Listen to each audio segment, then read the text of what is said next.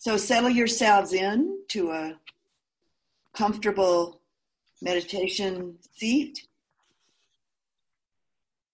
on the chair or on a couch or on a cushion on the floor. Looks like everybody's inside today. Maybe some people might be outside and I just don't see it. You're welcome to be inside or outside. For concentration practice, which is what we're going to be exploring with our mini retreat today,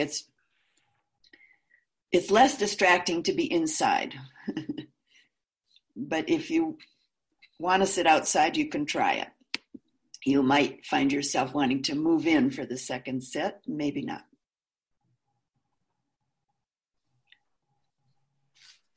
So sitting comfortably.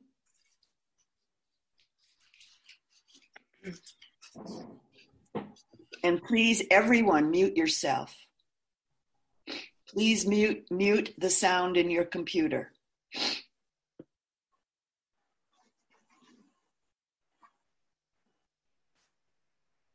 It makes it easier for everyone if you're muted. There'll be an opportunity to speak later on in our mini retreat. But right now, for our practice, our meditation practice, and during the Dhamma talk, it's best that you mute yourself, please.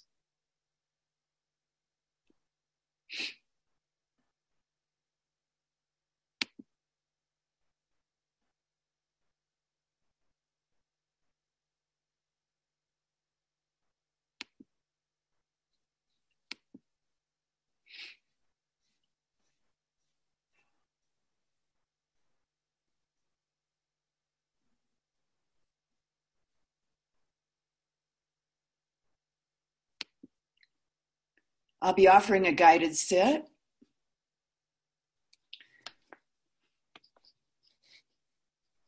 And that will be followed by a short period of walking practice or stretching, or if you need to use the bathroom, you can do that, of course. And then I will offer a Dhamma reflection. And then we will do another sit, a shorter sit, with just some brief instructions. And then we will have time for questions and sharing of practice discussion.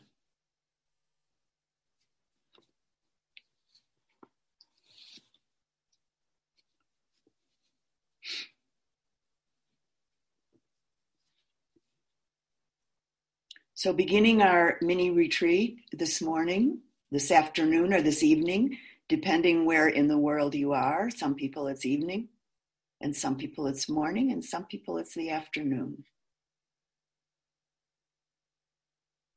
Beginning our mini retreat with a guided sit.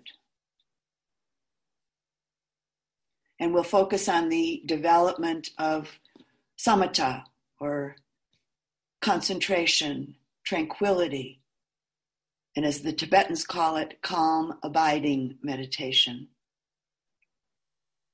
which is synonymous with the development. All of these experiences or terms and experiences are synonymous with the development and the practice of concentration,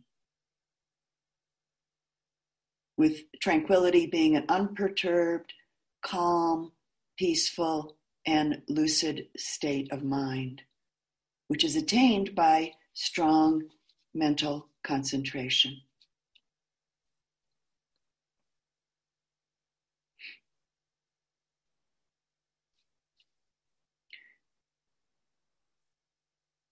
It's important to keep the mind and the heart bright and spacious so that there aren't any struggles anywhere.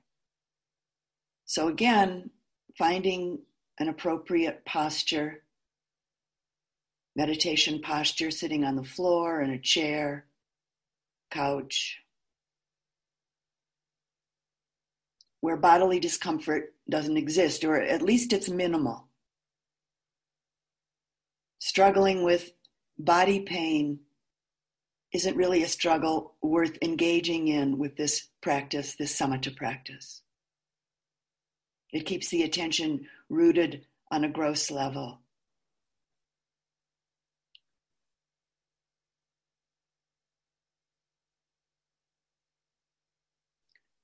So right now, take just a couple of moments to do a body scan in your sitting posture. This can help you to relax in a more practice in a more relaxed manner.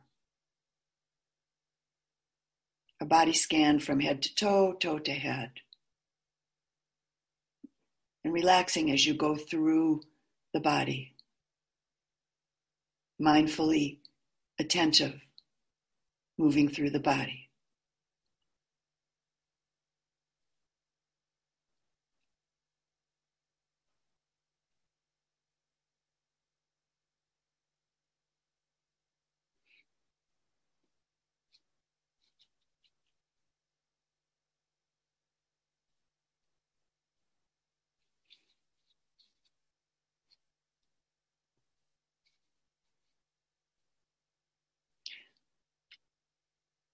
Once we begin with a more specific guidance, we'll begin by gently making a simple and a very clear intention to make the breath, the touch sensations of the breath, your focus of attention.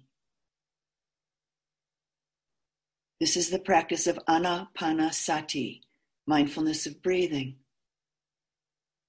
And it asks us to develop the ability to stay with the object of attention, with the breath being the initial ongoing object. So this is where we will be focusing our attention.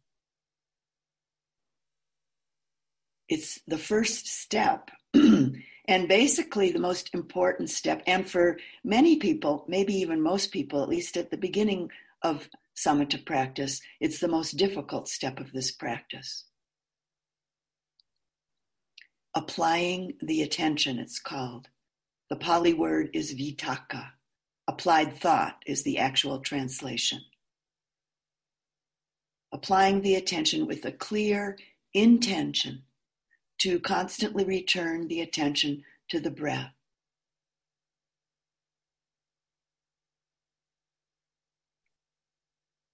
We're paying attention to the breath in the area of the nostrils, around the edges of the nostrils, the space between the nose and the upper lip, maybe along the top edge of the upper lip. And I know some of you are very habituated to paying attention to the breath in the belly, the rising and falling movement of the breath in the belly. You can do that if you'd like to. I'd also encourage you to try this today to give attention to what's called the Anapanasati. This area around the edges of the nostrils, between the nose, upper lip, and along the top edge of the upper lip.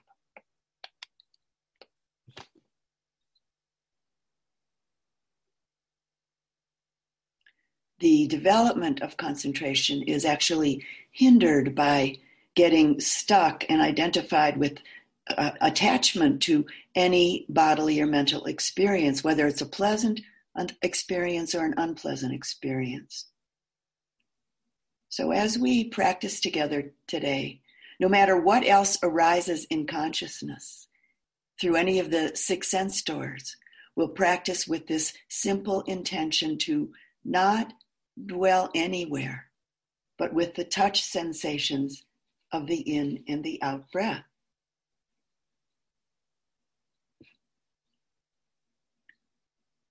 So allowing yourself to enter into this experiment, if you will, with practicing this way, this approach to developing concentration.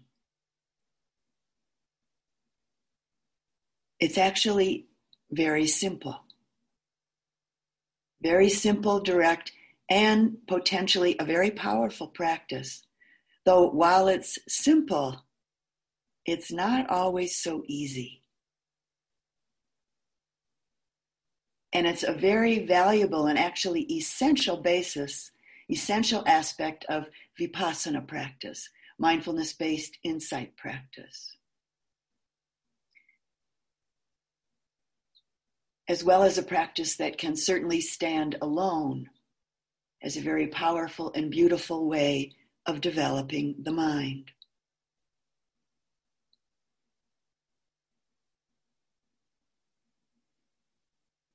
This is a practice of a deep and eventually a profound letting go, not clinging, not pushing away, but just very simply recognizing what's happening and very simply, gently letting go.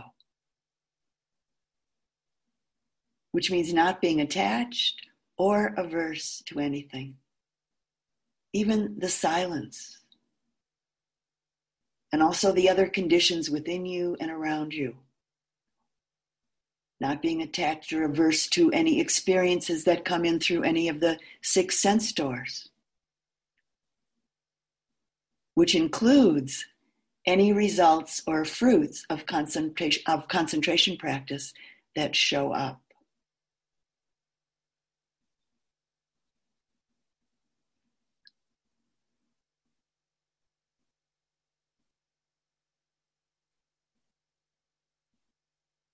With each of the 6 sense doors, eyes, ears, nose, tongue, touch, and mind, the mind door, thought, and all of the sensory information that comes to and through each of these sense doors. With this practice of developing concentration, the intention is to let go and just simply return to the breath. Let go and relax, and just simply return to the breath with an interested, bright, and relaxed energy and attention.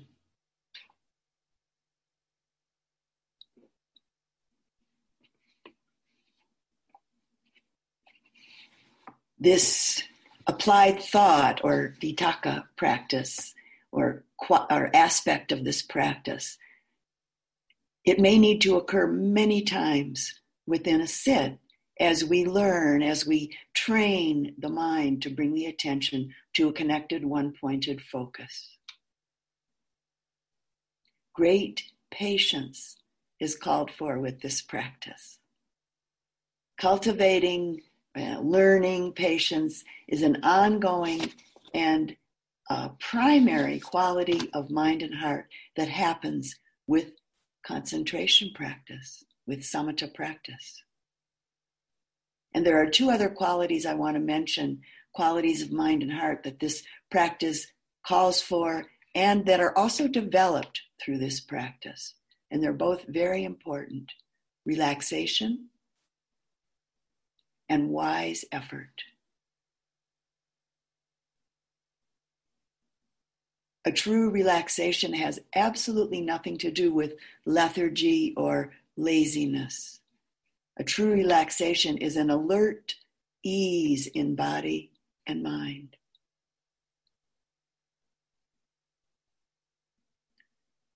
And this quality of wise effort, with this bright and relaxed interest, making an effort in your practice, but not a tight, tense over-efforting. Both striving and lethargy will actually prohibit. It won't allow the development of concentration and tranquility.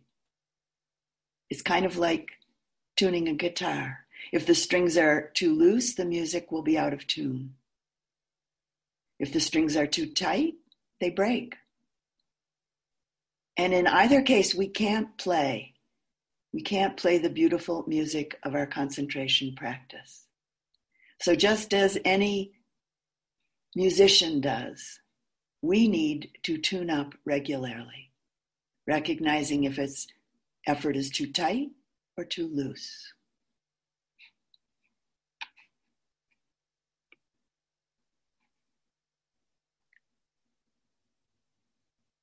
So keeping it very simple.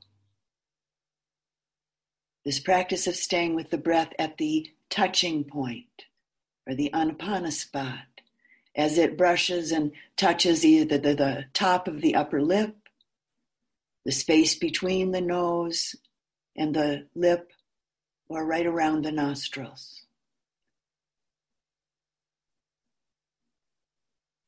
You can also give your attention to the rising and falling movement in the belly if that's such a strong habit for you.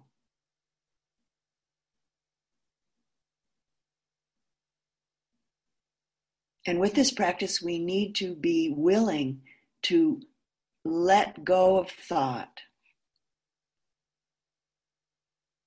So the practice is to just briefly, lightly recognize that thought's occurring. And then just simply let it go. Gently let it go. With the intention to not dwell anywhere except with the breath sensations at the touching point. And we need to remain clear and firm, but not tight with this intention in relationship to this practice. So now we'll just take a moment to gently make a simple, clear intention to make the touch sensations of the breath your focus of attention. So silently within yourself, gently make this intention.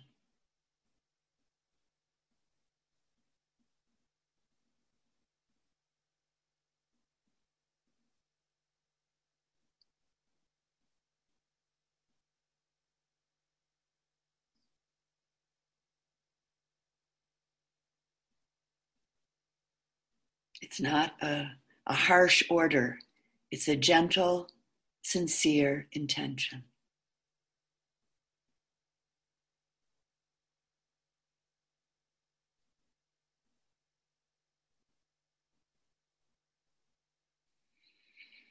And now bringing the attention to the breath sensation at the small space between the upper lip and the edge of the nostril, or bringing the attention to the breath sensations just below the nose or at the edges of the nostrils or at the top of the upper lip. Find your place of attention somewhere in this area. The place where at this point you're most easily able to notice and feel the sensations of the in-breath and the out-breath. And they will be subtle. Don't try to breathe strongly so they're more stronger or more overt.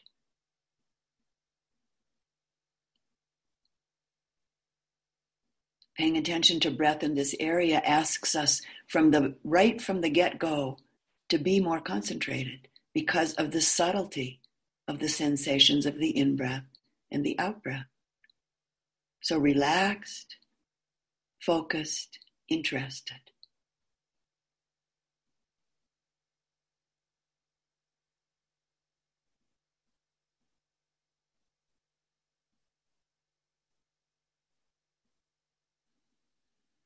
At this point, let the noticing be a general noticing,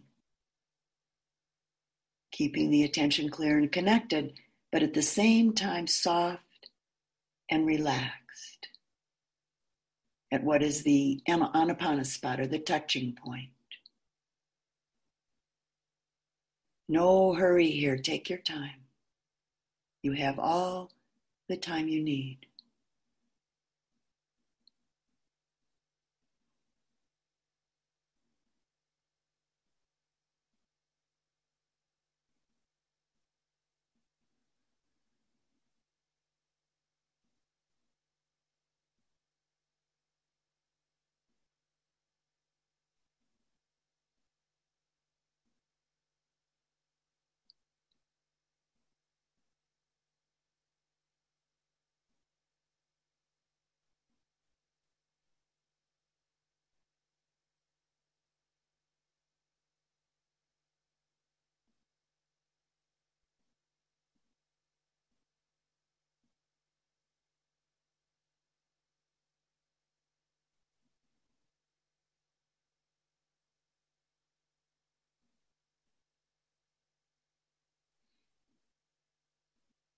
If it's helpful, At times you can reconnect briefly and gently with your intention to learn this practice, your intention to learn this healing and beautiful practice.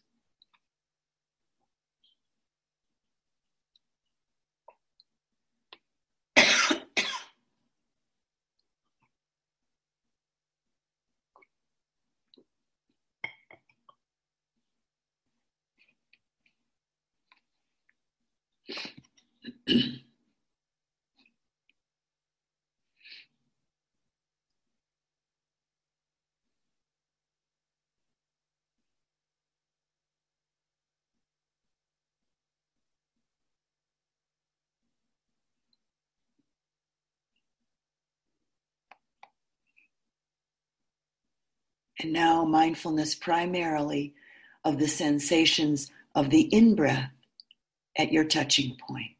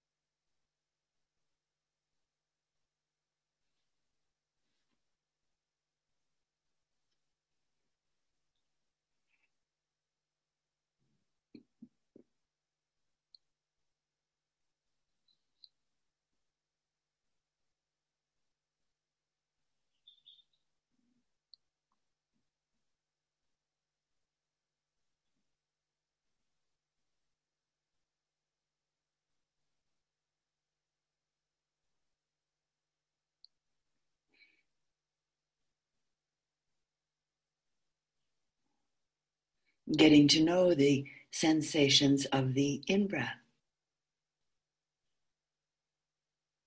the simple and subtle sensations of an in-breath.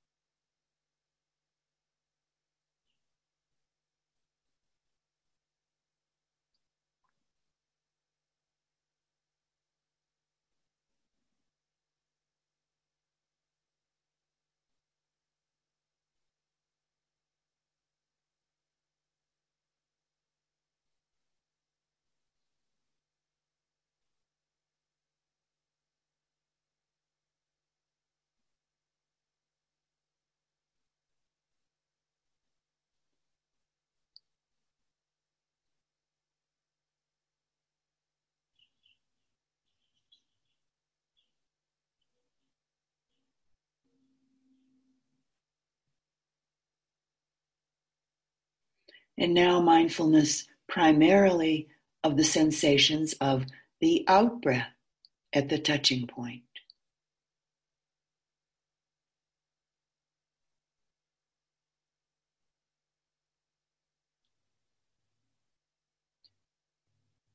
What is probably quite subtle sensation of the out-breath at the touching point. Staying relaxed, receptive, interested. Getting to know the sensations of an out-breath at the touching point.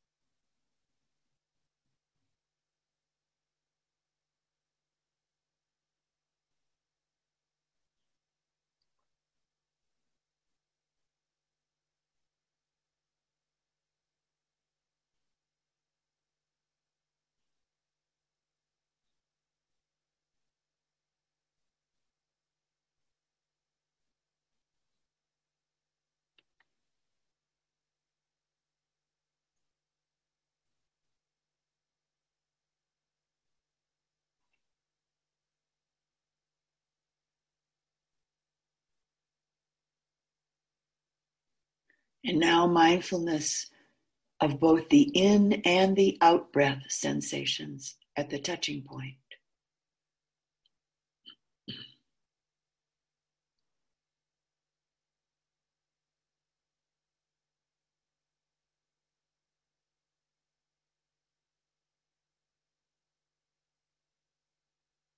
Don't follow the breath up into the nose or into the body or through the body or out of the body, as this will keep you from perfecting your concentration. So keeping it very, very simple. Staying with the breath at the touching point as it brushes or touches either the top of the upper lip, the space between the nose and the upper lip, or around the nostrils. This is what will enable you to move towards perfecting your concentration.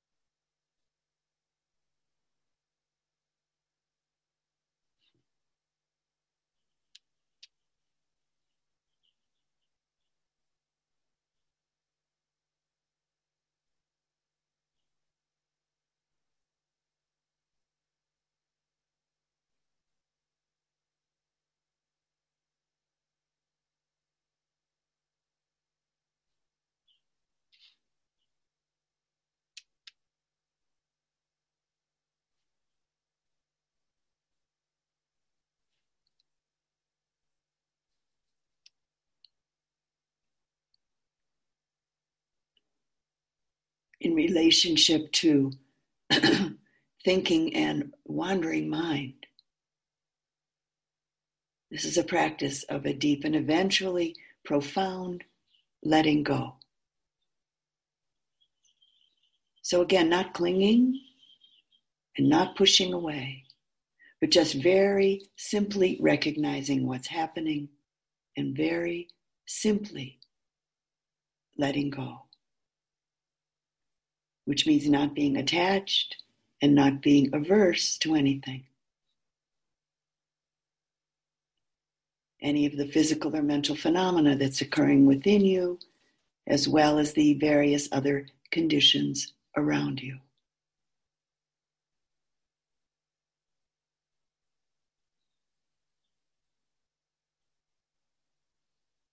And very important, also not being attached or averse to any results or fruits of concentration that show up. We notice mindfully what's occurring, and we notice it with no attachment and no identification.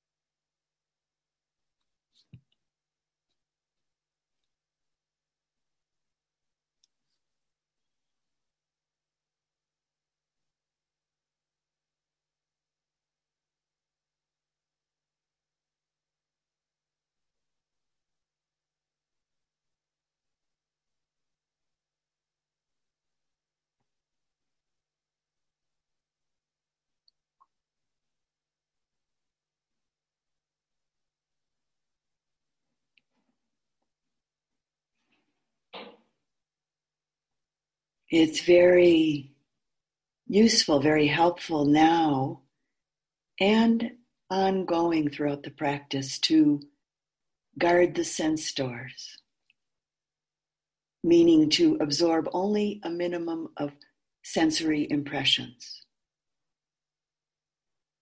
And this isn't always so easy,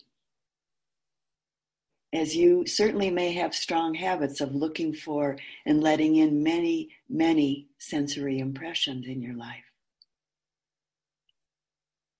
In relationship to this practice of concentration, the importance of guarding the sense doors is that it cuts down the nutriments for thinking and the nutriments for getting caught by or dwelling in thought.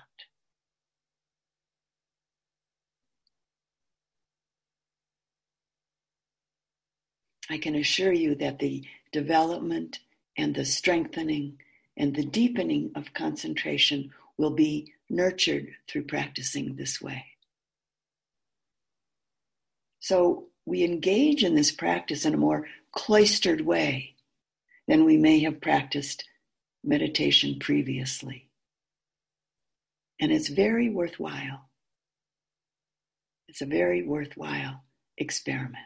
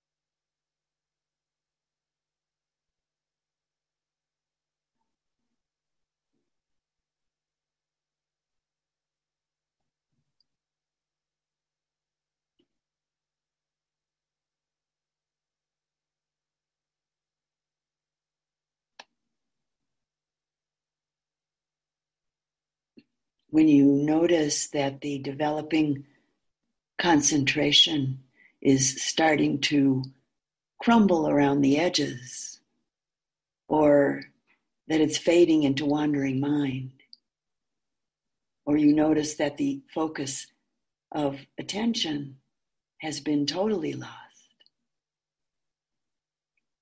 with gentleness and the kindness of a patient heart, just simply renew your intention to come back to the breath, to focus with connection and with clarity, and at the same time with a relaxed attention to the sensations of the in-breath and the out-breath at the touching point.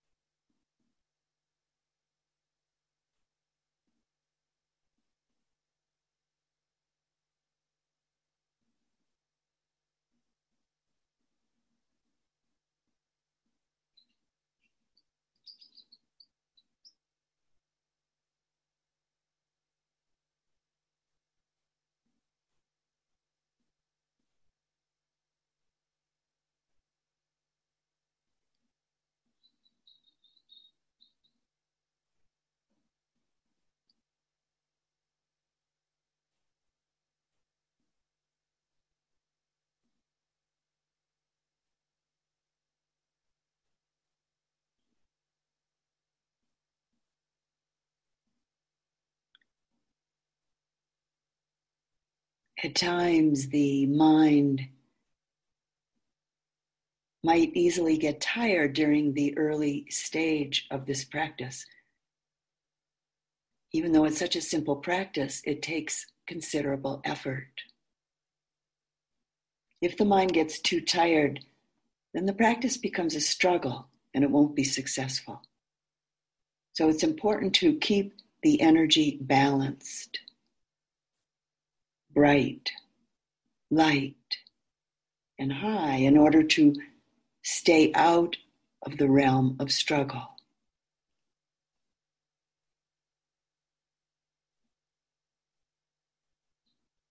Some people have such a long and strong habit of struggle that it may at first be even hard to recognize that it's unskillful and unnecessary, and then to just simply let it go. But in time, with wholesome intention, wise effort, and the heart of patience, and the mind and the heart of interest, the mind will learn to stay out of or learn to gently let go of struggle.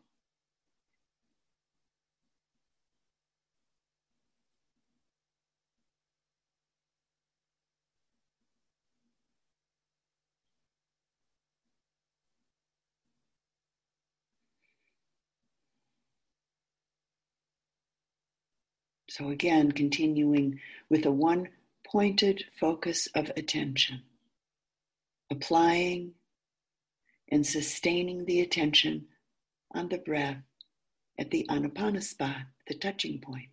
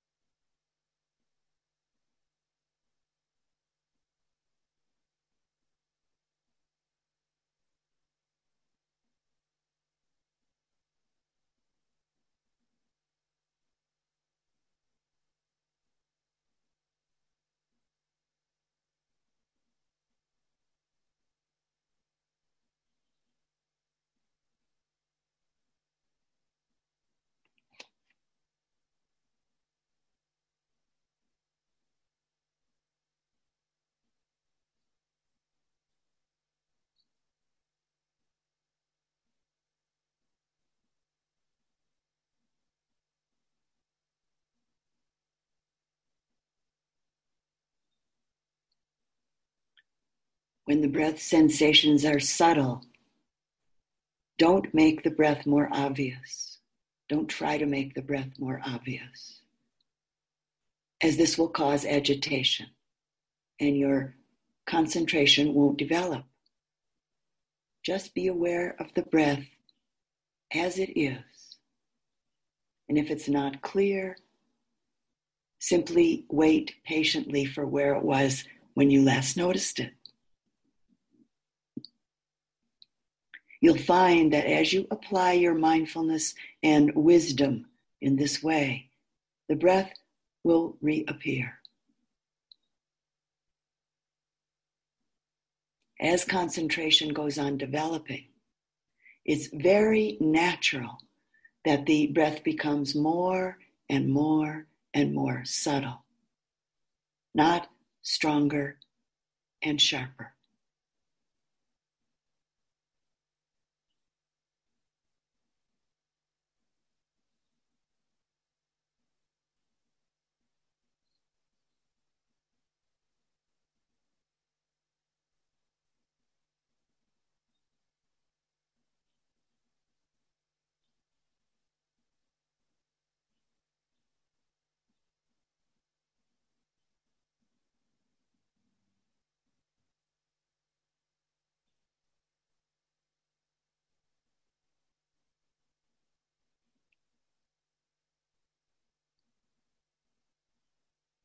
just before concentration starts to move into quite a very deep place. When tranquility is clear and it's sustaining, the breath may start to become very, very subtle and unclear. And sometimes people might even think that it's stopped. When this happens, you should keep your awareness where you last noticed the breath and just patiently wait for it there.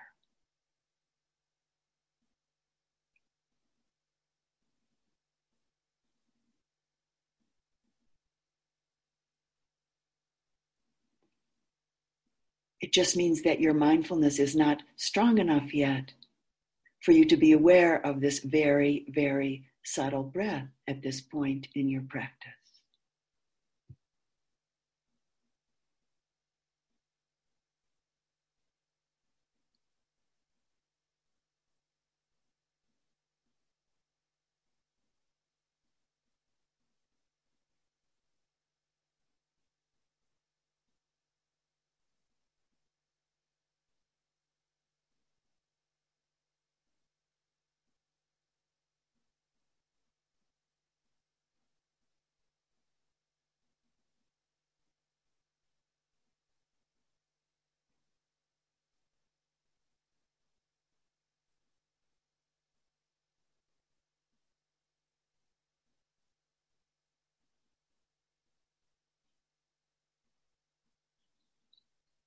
Keeping the mind, the heart, bright and spacious, receptive and relaxed. Keeping it simple, staying with the breath at the touching point.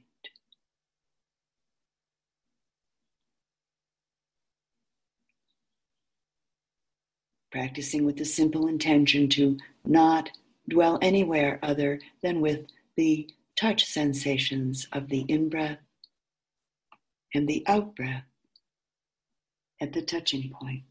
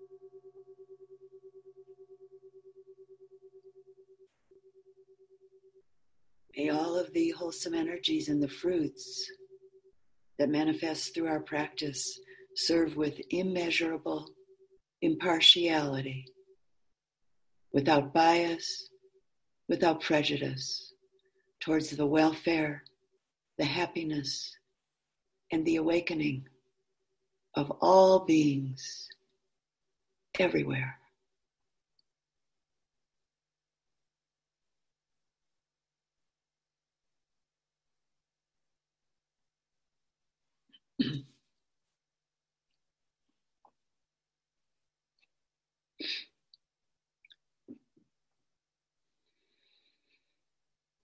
So we'll take 10 minutes now. I will ring the bell. So you can't go too far away from where you can hear me, because we're not in the same room, obviously. I will ring the bell in 10 minutes to come back together. It's time to do 10 minutes of walking meditation, or if you need to use the bathroom, of course, that. You need to get a drink of water or tea, that's fine as well. Keep the silence, even though you're maybe not in a silent place. Try to keep the silence. And I'd like to give some very brief instructions for walking practice for this particular practice. It's different than what some of you know with Vipassana practice.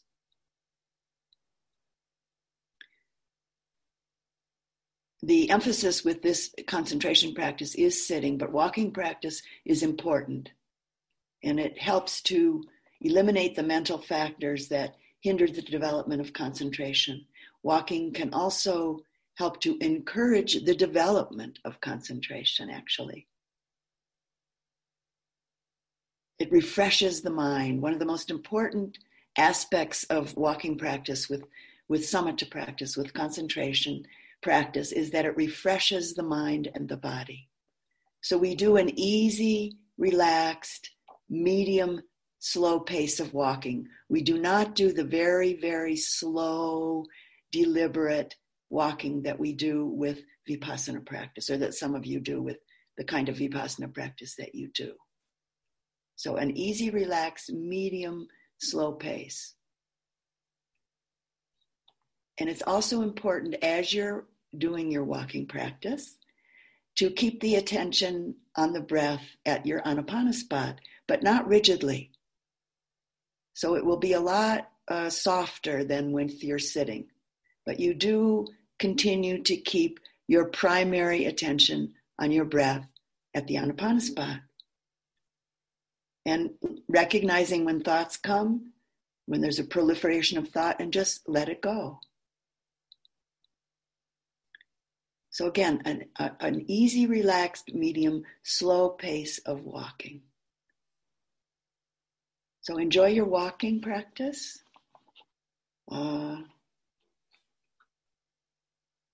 Enjoy your bathroom practice and your cup of tea or glass of water, whatever it might be. And I'll ring the bell in 10 minutes.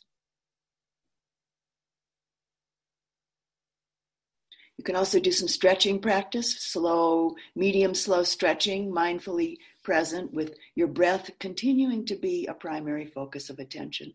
If you choose to do some stretching practice, that's fine as well.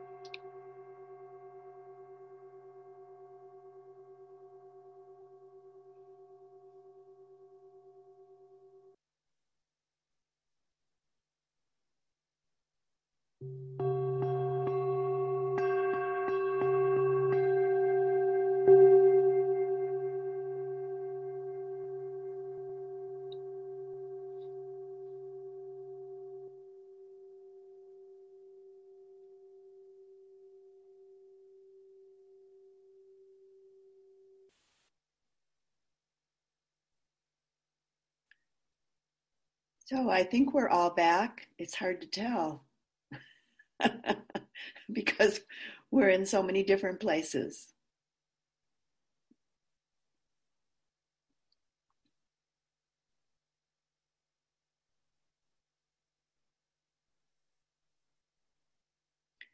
So I'll begin with our Dhamma reflection for today. And beginning with 3 Pali words, and I'll translate them, of course. Sila, Samadhi, and Panya. And the translation is Sila, virtue or ethical behavior, Panya, or Samadhi, concentration, or Samatha in Pali, concentration, Samadhi in Sanskrit, and Panya, wisdom.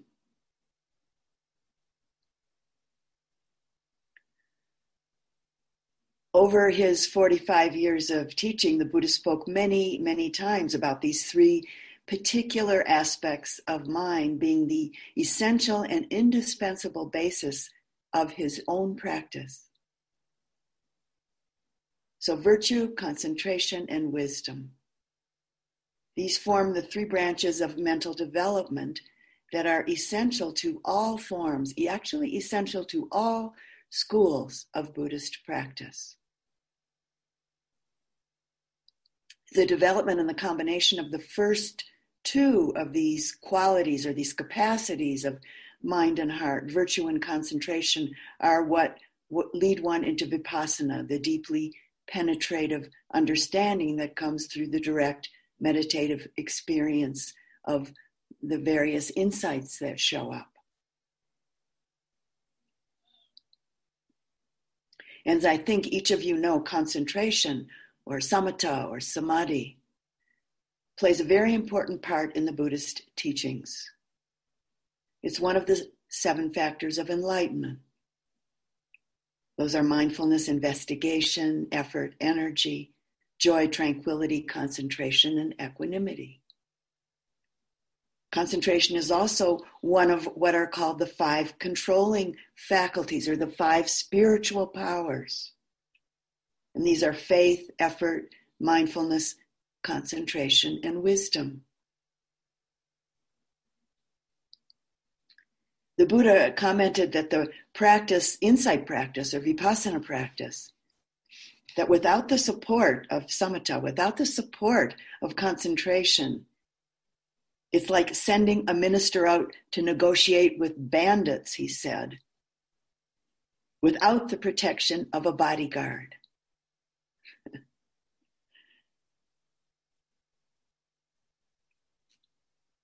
So in order to see the true nature of existing phenomena, we need to purify the mental cloudiness. We need to part the veil, so to say, untangle the tangle that keeps us from seeing it.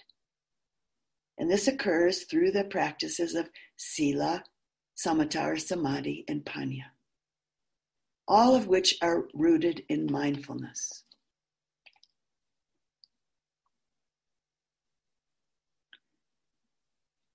In speaking with one of his chief disciples, Ananda, the Buddha had a conversation with Ananda, and Ananda asks the Buddha a question, and the Buddha responds. Ananda says, "What is the purpose of skillful virtues? What's their reward?" And the Buddha responds to Ananda. He says, skillful virtues have freedom from remorse as their reward, as their purpose, freedom from remorse as their purpose, Ananda, and freedom from remorse as their reward. And then he goes on and he says, freedom from remorse has joy as its purpose, joy as its reward. Joy has rapture as its purpose, rapture as its reward. Rapture has serenity as its purpose, serenity as its reward. Serenity has pleasure as its purpose, pleasure as its reward. Pleasure has concentration as its purpose, concentration as its reward. Concentration has knowledge and vision of things as they actually are as its purpose. knowledge and vision of things as they actually are as its reward. And the Buddha says, in this way, Ananda, skillful virtues lead step by step to the consummation of liberation from suffering. Lead to the end, the consummation of the end of suffering.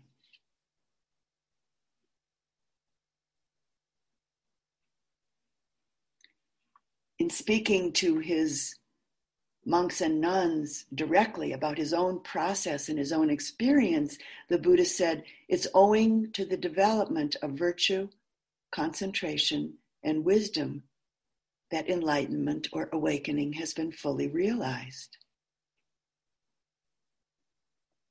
So today, taking a look at the active force of Samatha, the active force of concentration.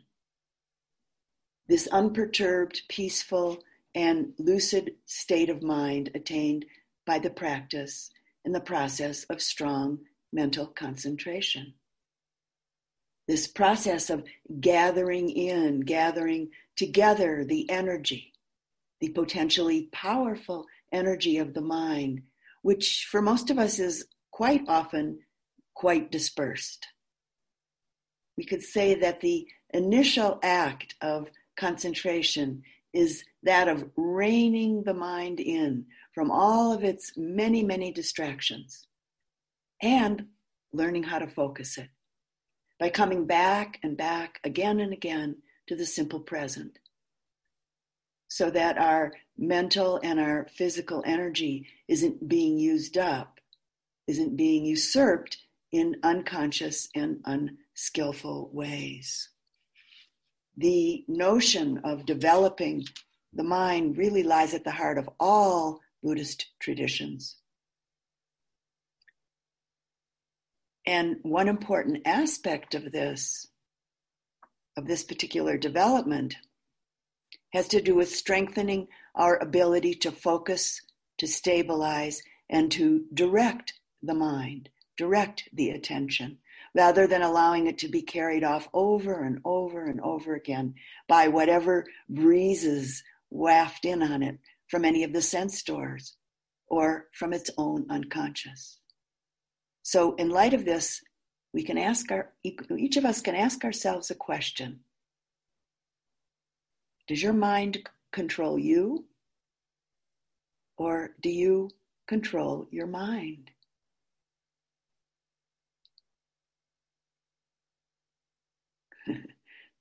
People are smiling. So for instance, if your intention is to keep the attention on the breath, but the mind just wanders off at the slightest provocation, then that means that your ability to focus the mind isn't yet very well developed. And I have to say, one of the wonderful things about that practice offers us is that remaining focused on a chosen object is a skill that can definitely be learned, like any other skill, by practice, by patient repetition, and through gradual development.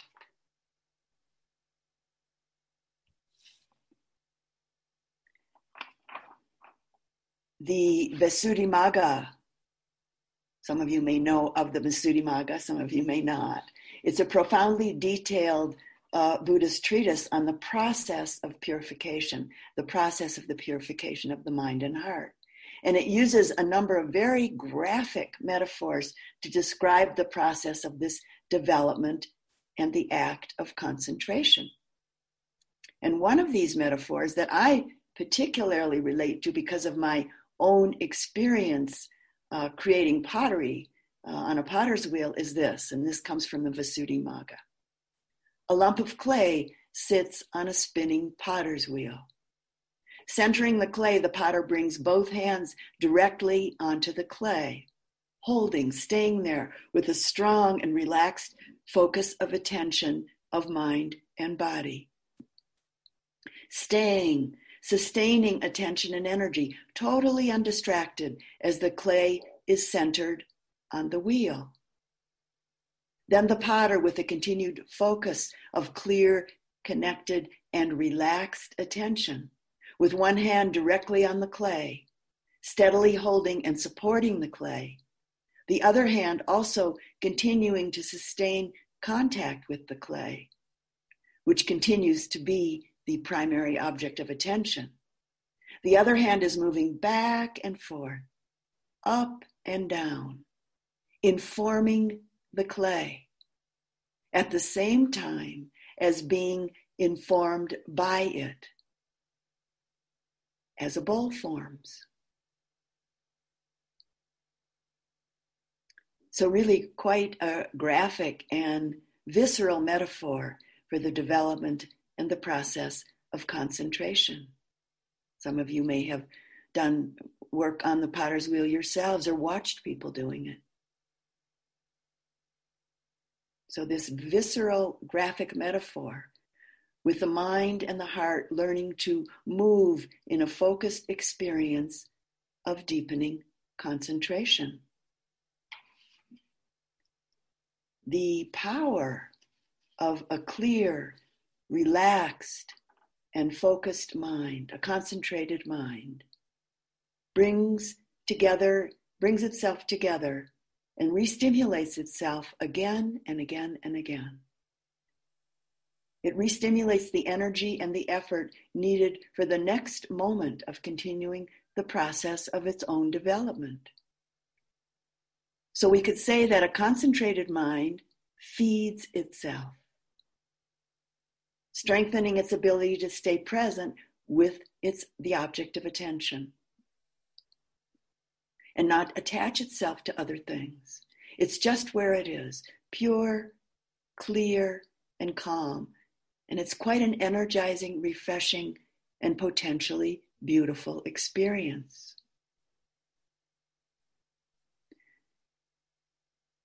Because our exploration today is devoted to this purifying and beautiful current, we could say, of samatha, of concentration, I think it would be helpful for us to explore and to learn a little bit more about the basis, the process, and the fruits of concentration.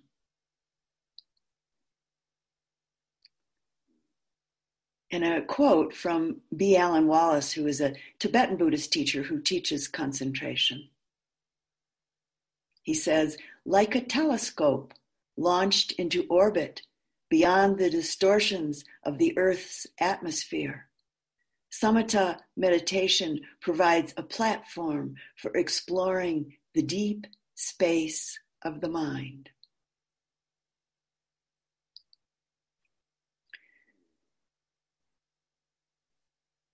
The wholesome states that accompany the development of concentration are these: calm, joy, tranquility, happiness, contentment, peace, and equanimity.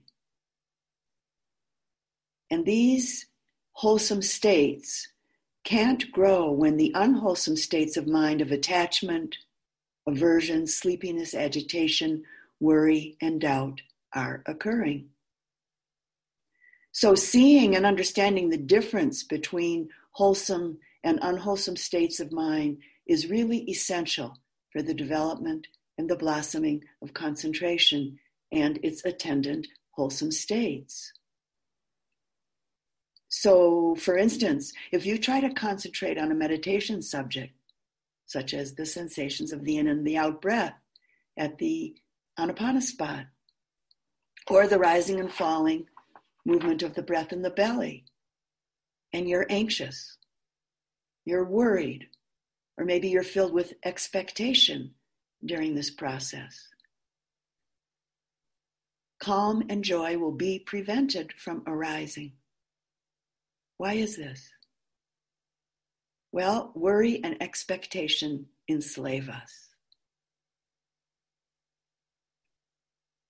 With the practice of concentration, we need to be willing to let go of thought, meaning to not be seduced by thoughts. We need to be willing to cut through thoughts, so to say, even thoughts that might seem so really, really important in any given moment. it's important to note here that this is not about kicking out thoughts. Very important. It's not about kicking out thoughts. Booting out thought is rooted in an attitude of aversion to thought. And that is not what we're doing. We're not averse to thought. What is meant here is rooted in the clarity of intention. Seeing and knowing when one's attention gets muddled or gets lost in something other than what's intended. And this is really the first and maybe the most important, and as I implied earlier, maybe the most difficult step of the practice of the development of concentration. Because the mind can get lost, as we all know, in myriad mundane and also seemingly lofty thoughts and actions, thinking that whatever it is really, really important. I had such an experience during a 3-month retreat many years ago that was devoted to the development of concentration, that I was sitting with my teacher, Venerable Pawak Sayadaw. For the first week of that retreat, each day after lunch, I would make myself a very fancy cup of tea by taking 2 or 3 different loose teas and mixing them together in a tea ball. It seemed like it was such an important and such a necessary treat that I really needed. I certainly wanted it, but I also thought I really needed it. Well, towards the end of that week, I noticed a box of tea bags sitting on the counter right in front of me. That was one of the same teas that I was putting into my fancy tea mix.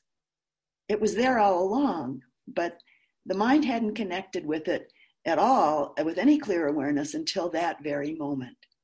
And then the thought popped up, do I really need this? Is all this fancy tea preparation and seeming need, is this really, really important? Well, very quickly the answer came, no.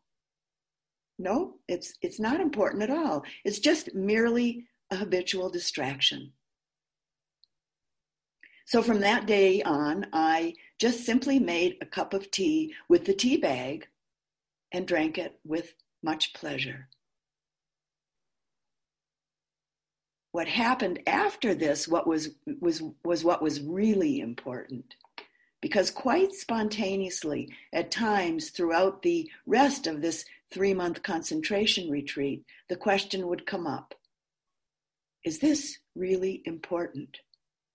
And it would come up in relationship to various mundane actions, and in relationship to various thoughts and thought patterns. And the answer was almost always, if not pretty much 100% of the time, quite clearly, and then more and more obviously, no. And I would just then simply let go of whatever it was at that point. So again, the development of a wholesome concentration requires of us that we have some insight of some depth and a growing interest and understanding regarding the difference between wholesome and unwholesome states of mind. And one of the most wonderful and really amazing fruits that inevitably occurs through the process of developing concentration and mindfulness is that the mind and the heart are continually being purified from various permutations of greed, aversion, lethargy, restlessness, and doubt. These experiences that are classically called the hindrances in the Buddhist teachings. Classically, the development of concentration is described as the purification of the mind. And again, as the Buddha said, the mind is developed. Samatha, or the development of calm and concentration, seriously weakens all of the hindrances, these unwholesome states of mind. In the moments when calm and joy and tranquility blissful happiness, contentment, peace, and equanimity, these fruits of concentration, are clearly manifesting. Unwholesome mind states are at those moments temporarily completely eliminated. And they're also considerably weakened over the long term, particularly as one's concentration develops and deepens. So I'd like to take a bit of a look with you now at how the different factors of a growing and deepening concentration quite specifically address different states of mind and body that can hinder the development of concentration and that also hinder the blossoming of insight. To begin with, overall calm and the development of a more tranquil body and mind is an antidote for feeling perturbed, obviously. Calm and tranquility free the mind, free the heart from impurities and inner obstacles. And this gives the mind a much greater penetrative strength. The mental state of initially applying the attention, initially applying the mind, aiming and applying the attention again and again to the object.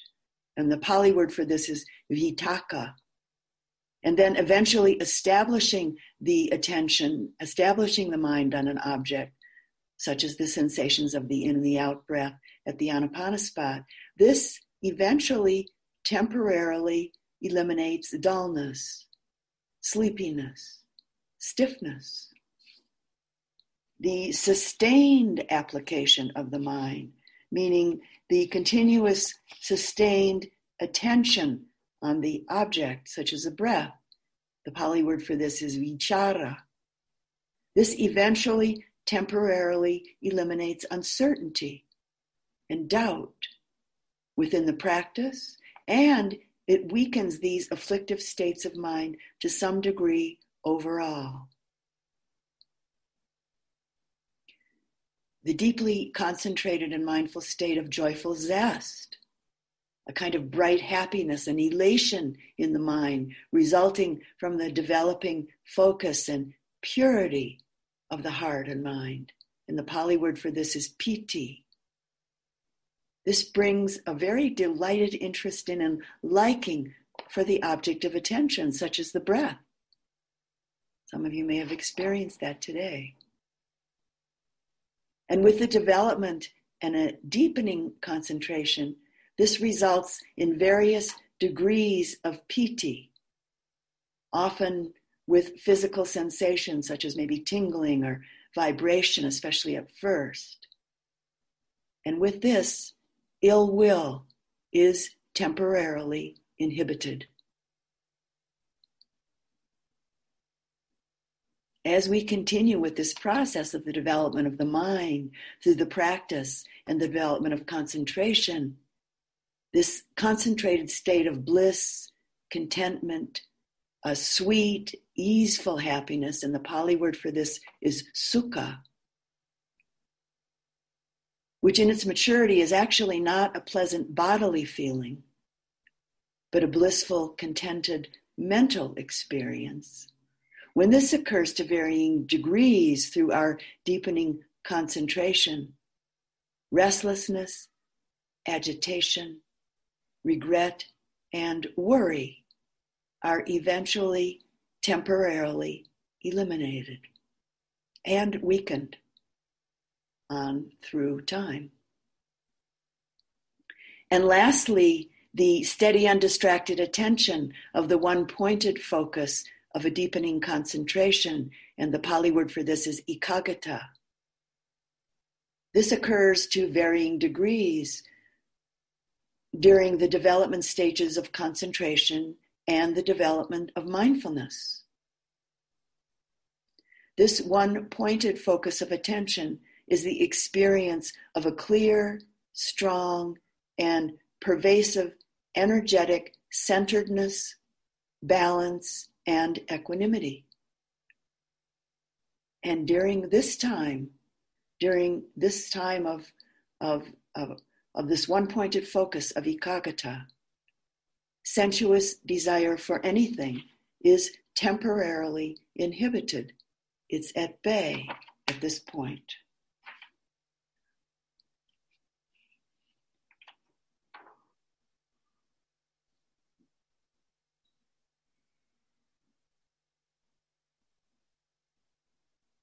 As samatha, as concentration develops and as it moves along, the states that corrupt the natural purity and the natural luminosity of the mind and heart, when at least some of these imperfections, these afflictive states, which also include clinging and self-identification to pleasant experience and other habitual states of mind, which can also include and do also include various aspects of aversion, such as worry or fear.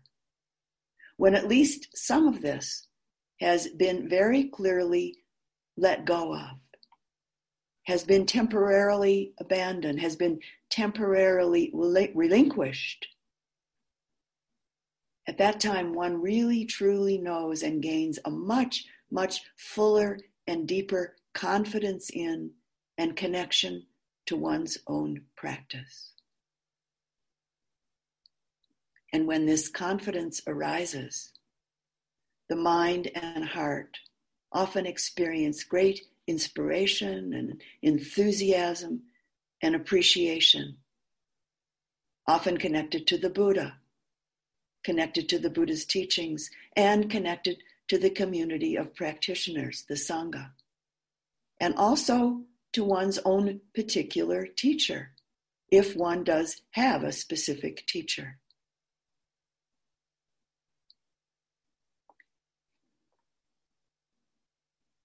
As awakening beings, when we begin to directly experience and know ourselves as purified of unwholesome states, when we directly experience and know ourselves as at least partially liberated from them, a great and wholesome gladness and gratitude is born in us.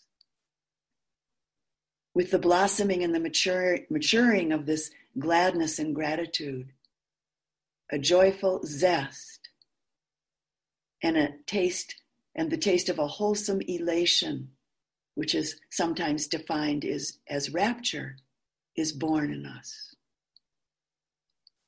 With this joy and the knowing of it, without any attachment or personal identification in those moments, the body and the mind eventually become very tranquil.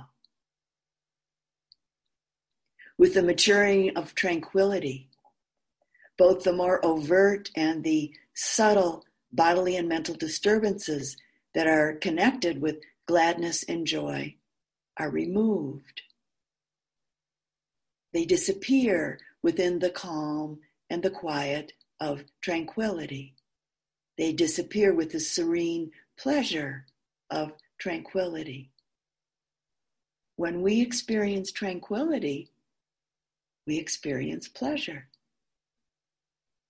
And when pleasure is felt without any attachment, is felt without any identification in those moments, the mind is then prepared for deeper concentration.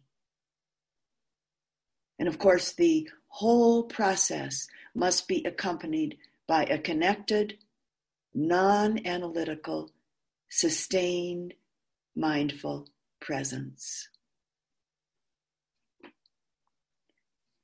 Another way of saying this is that a deeply concentrated mind is a purified mind, which opens the heart to wholesome gladness and gratitude with no attachment. This brings the serene pleasure of tranquility, which is the ground for deepening concentration. And on it goes. Consequently, at this point, the mind and the heart are very, very strong. And so in this light, the skill that's being developed is one's ability to resist or deflect, we could say, the influence of raga. Raga being the Pali word that's literally translated as unwholesome passion. And it's often used synonymously with greed, with unwholesome desire, with craving, attachment, and clinging, all of which are the core cause of our human suffering. At the time of the Buddha, an analogy was often used regarding this aspect of the development of the mind. And this was the effectiveness of a well-thatched roof.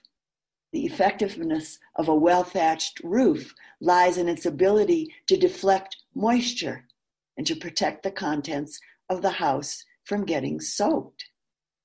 With the analogy being that a well-developed mind will be aware of an unwholesome thought or emotion that has arisen, or will be aware of maybe a provocative sense input, but will allow these to roll off the mind and not penetrate immediately into the following mind moments to drench the mind with clinging or with aversion.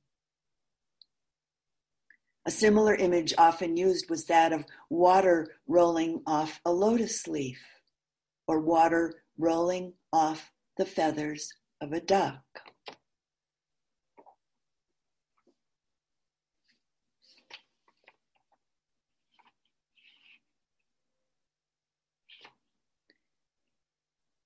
As concentration develops, slowly we gain the wisdom and the confidence to allow ourselves to wholeheartedly meet experience with no self, so to say. No me, no I am. While at the same time being very clearly present and mindfully aware of just what's taking place, but with no pondering, no commentary, no thinking about what's occurring, and, very important, not making something out of the experience, but rather receiving, sensing, seeing, and knowing experience just as it is. So in light of this, I'd like to share a simple and potentially illuminating story with you about two significant times and aspects of the Buddha's life.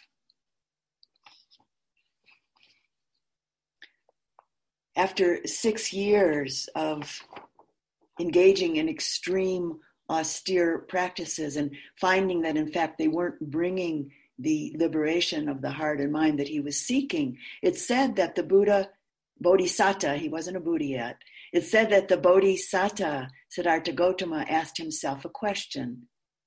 He said, could there be another path to enlightenment? In reflection with this inner questioning, an image, the memory of a particular experience from his childhood, appeared to Siddhartha. He remembered a particular spring day when he was a boy of 6. That morning, his father had taken him to the spring plowing festival, a time each year when the men in the community, rich and poor alike, came together for a day of plowing up the earth. It was an annual ritual marking the beginning of the spring planting season. Young Siddhartha, 6-year-old Siddhartha, quite spontaneously and naturally sat up in the meditation posture, comfortably and very quietly, underneath a sweet-smelling rose apple tree, observing the scene that was unfolding before him with a very open, alert, and unfettered attention that children sometimes give to things.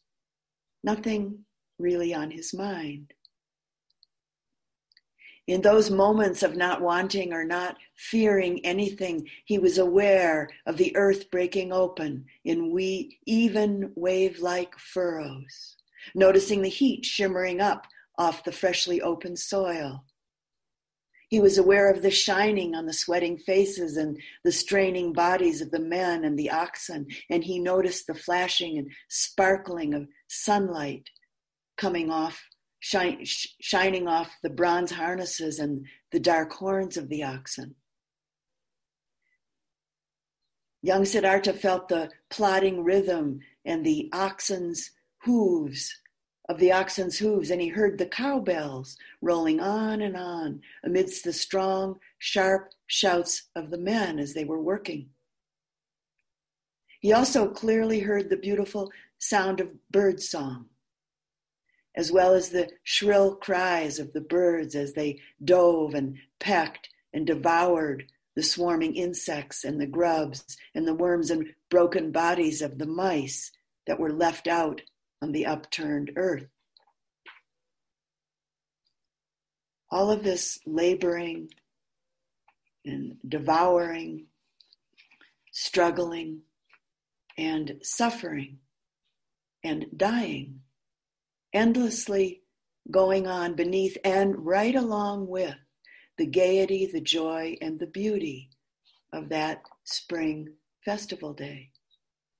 All of it entered into young Siddhartha's heart and mind as he sat alone, clearly focused and deeply relaxed under the sweet-smelling rose apple tree, open-heartedly experiencing the scene that was happening in front of him, and in his mind and his heart, finding no resistance, no tension, no inner conflict, nothing to add and nothing to take away. As this young boy sat silently, quite still and secluded from sensual pleasures and unwholesome states of mind, taking this all in without prejudice, without attachment, and finding himself all alone, he quite spontaneously and naturally attained a deep state of concentration. And it was said to have been the first jhana through mindfulness of breathing. He experienced a bright, sweet pleasure, a joyful happiness that wasn't born out of desire for or clinging to anything. And in his young mind, a very deep, intuitive understanding was seated. As a young man, in the midst of practicing extreme austerities in the body, and then remembering this boyhood experience, the thought occurred to Siddhartha, could that be the path to enlightenment? And it said that following on this memory from his childhood, the Bodhisattva became filled with energy and a sureness that this was, in fact, a footstep on the path. A footstep on the path to liberation. And he resolved then to sit quietly and press forward in deep meditation until he reached full understanding, until he really reached true freedom. This was a turning point for the Buddha to be in his quest for awakening. It was a turning point in his quest for enlightenment. A turning point and a change in his relationship to suffering and his evaluation of pleasure. He understood that pleasant experience was no longer to be feared and banished by the practice of extreme austerities.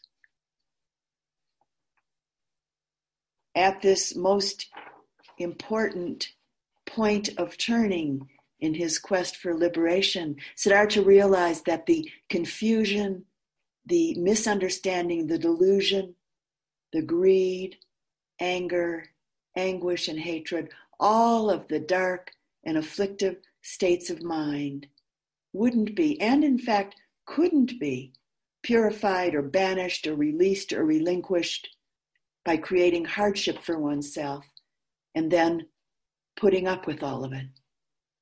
or by trying to live through these hardships by steeling oneself, by hardening oneself, and then toughing it out in relationship to these self-inflicted hardships. Or by struggling, trying very, very hard to let go of the painful mind states related to extreme, austere practices.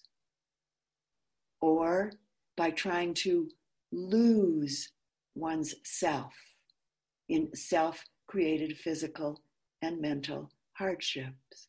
None of this will work, he realized. And if you consider your own life,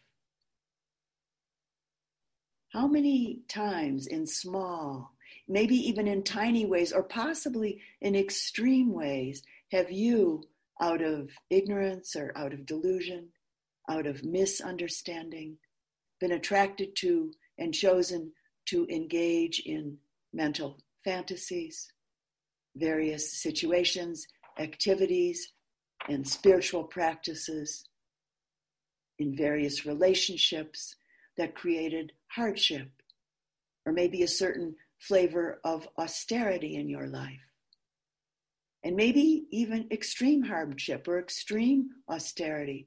So in your own way, doing just what the Buddha did, and thinking just as he did, that these situations, these fantasies, these activities, these practices and relationships would somehow bring a sustaining joy, happiness, and ease into your life. Potentially a certain degree of mental strength certainly is gained.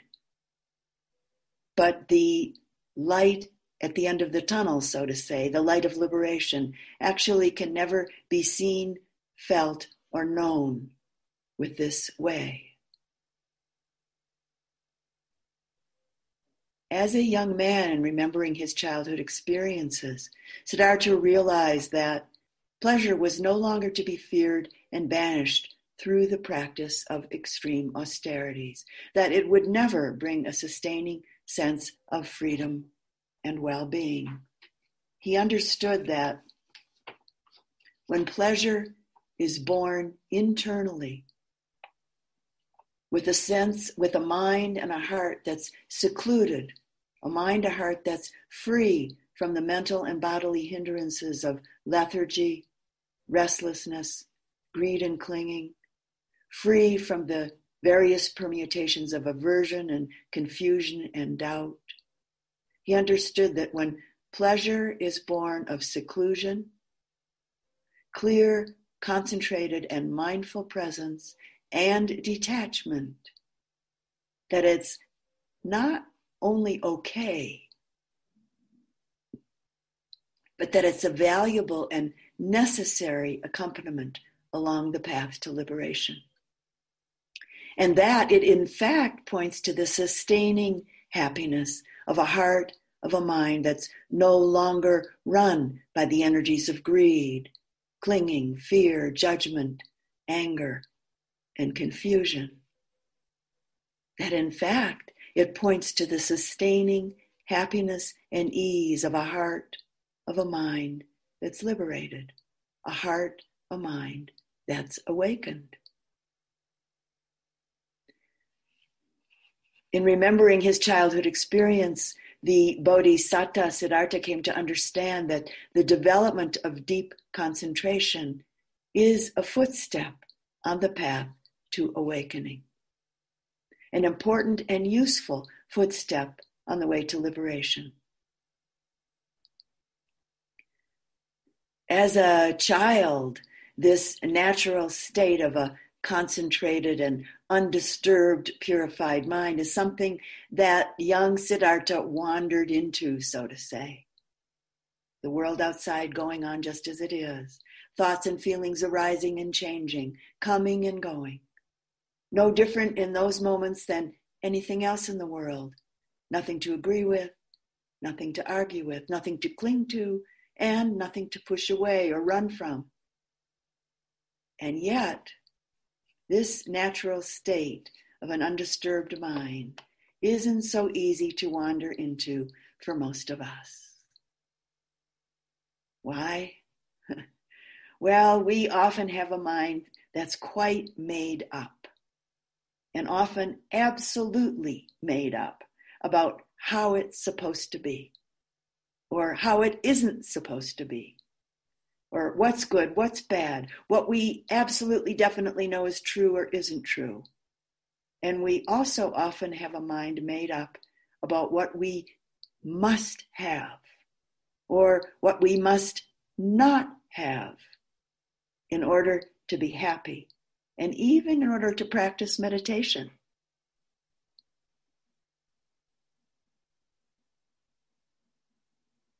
A mind made up. A mind that clings to what it's made up.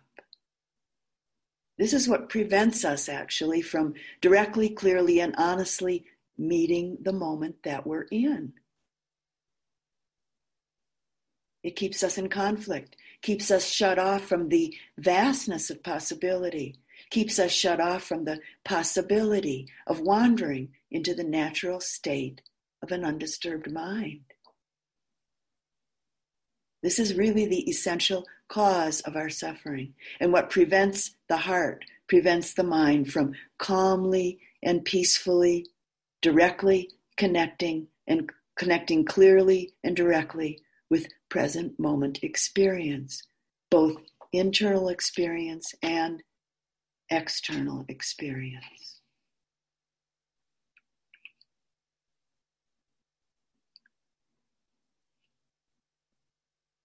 And so, as awakening beings, here we are today, all of us. More than 2,600 years after the story that I've just shared about the Buddha's life took place. And thanks to Siddhartha Gautama's very diligent and very powerful years of practice, here we are, exploring and learning from his direct experience and the inspired and amazing gift of clarity of his ability to pass it on to others.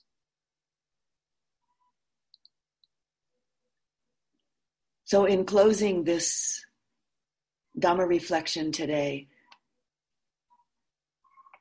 I'd like to say that it's essential that you hold your practice in the light of honesty, humility, and a diligent, open-hearted interest, and hold yourself in your practice with deep kindness and patience. Each and all of these wholesome and very beautiful human qualities will, without a doubt, serve the blossoming of your practice. And without a doubt, are some of the basic roots and forces of purity that the fruits of our practice stem from.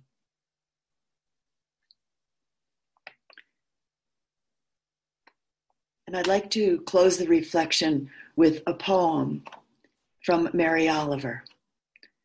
This poem speaks to our today's topic in her, of course, quite unique and beautiful way.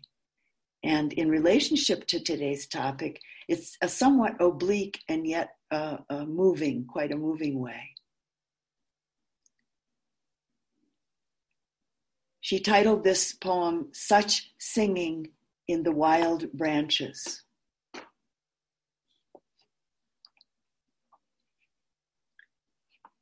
It was spring,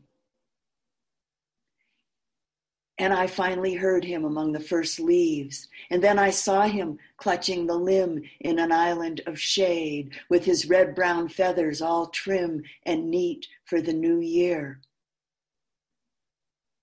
First I stood still and thought of nothing, and then I began to listen. Then I was filled with gladness, and that's when it happened, when I seemed to float, to be myself a wing or a tree, and I began to understand what the bird was saying, and the sands in the glass stopped, for a pure white moment, while gravity sprinkled upward like rain, rising. And in fact, it became difficult to tell just what it was that was singing. It was the thrush, for sure.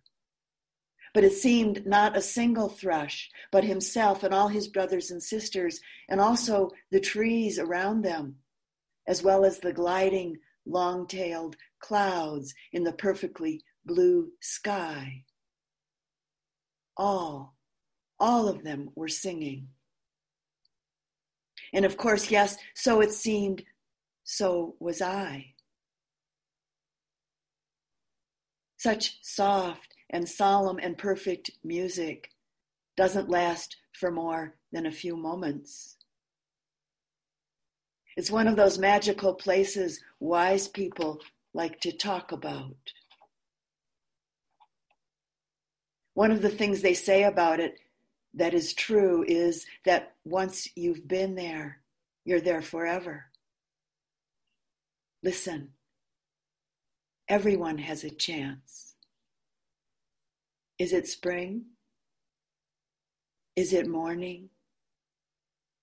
Are there trees near you? And does your own soul need comforting?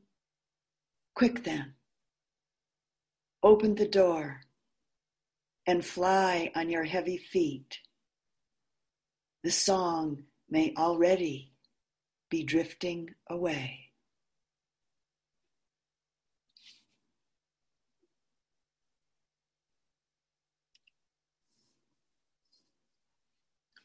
And let's sit quietly for just a moment.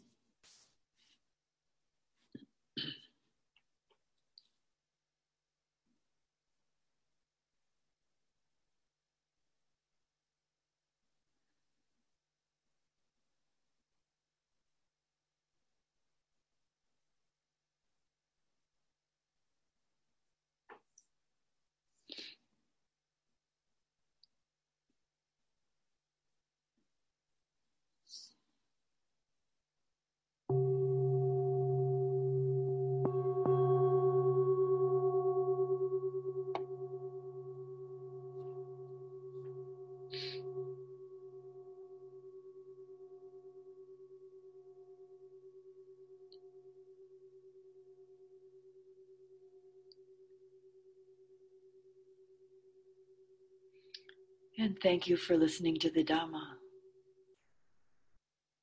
And thank you for your practice.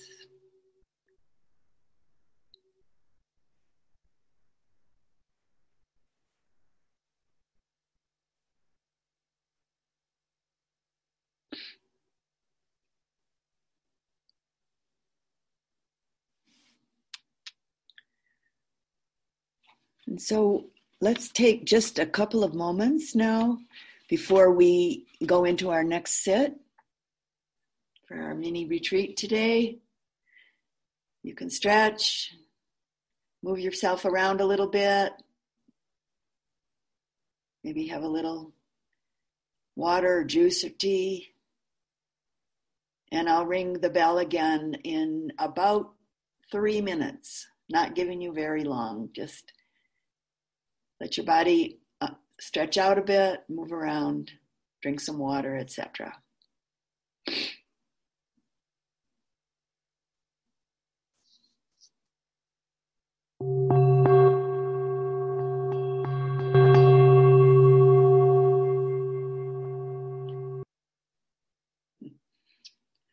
So I think we're all back.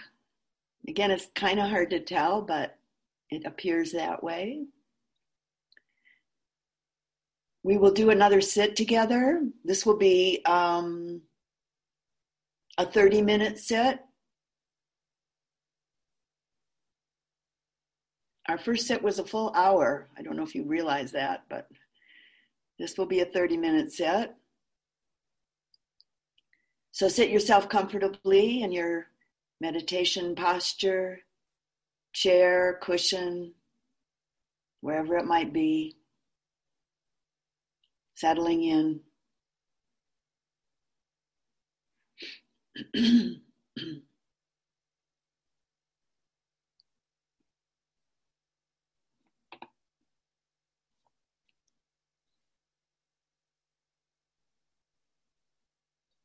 And we're continuing with our practice of Anapanasati, mindfulness of breathing, with the development of concentration.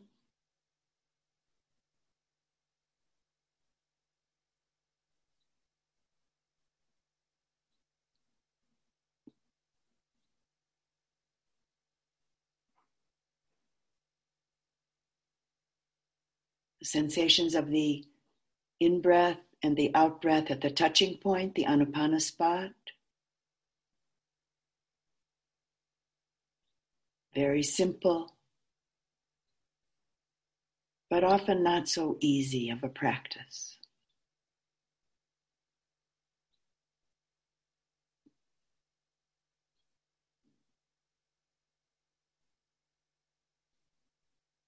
And some of you may be finding it quite difficult to sustain the attention at the in and out, on the in and out breath at the Anapana spot.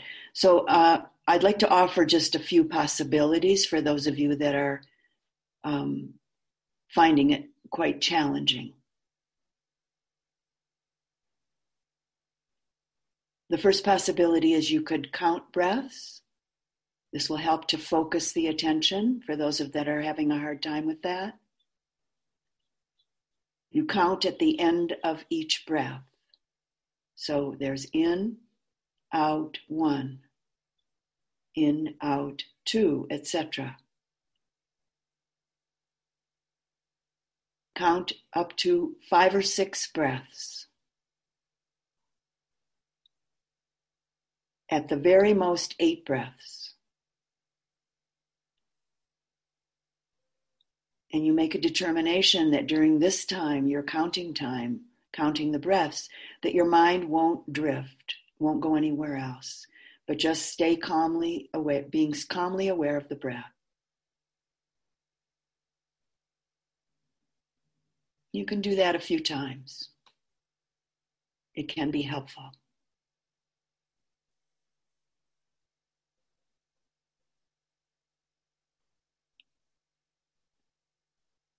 You can also proceed on with the development of awareness, mindful awareness of the breath, and notice whether the in-breath and out-breath are long or short. No commentary, no expectation, just noticing. A short in-breath, a longer out-breath, a long in-breath, a short out-breath. Whatever it might be, just simply noticing, is it long in duration or is it short in duration?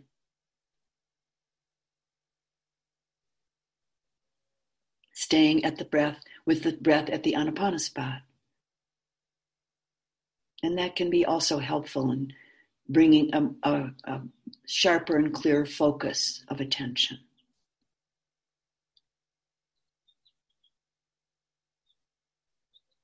Another possibility for those that are having a hard time sustaining attention, helpful towards sustaining a more concentrated attention, is to bring an intention to be aware of the whole breath from its very beginning, the whole in-breath from its very beginning, all the way through to its very end. And then the whole out-breath from its very beginning all the way through to its end. So staying with this possibility for a while, that can be helpful. It's very important, though, with this to remember to stay relaxed. Very important not to tense up or tighten up in the process.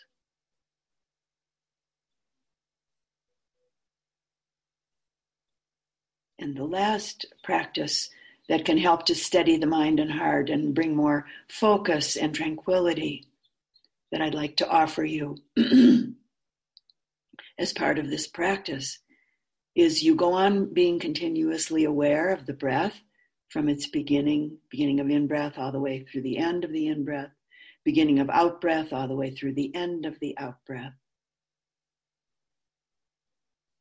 And you have a very gentle intention to make the breath tranquil.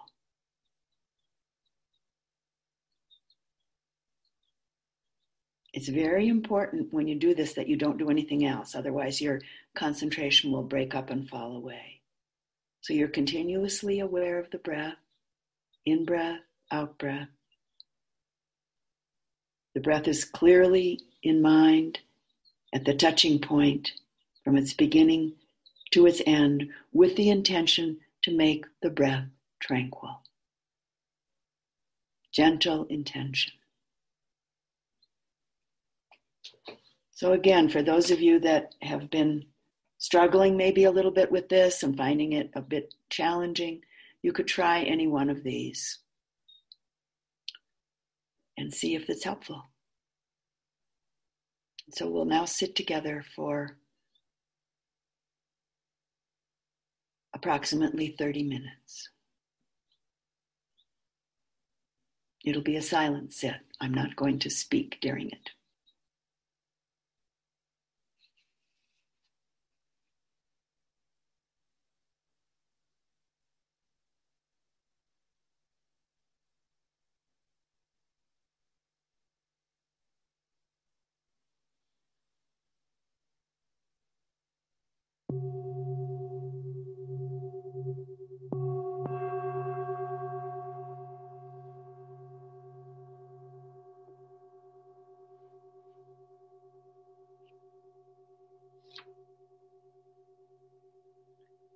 And closing the sit with some words from the Buddha.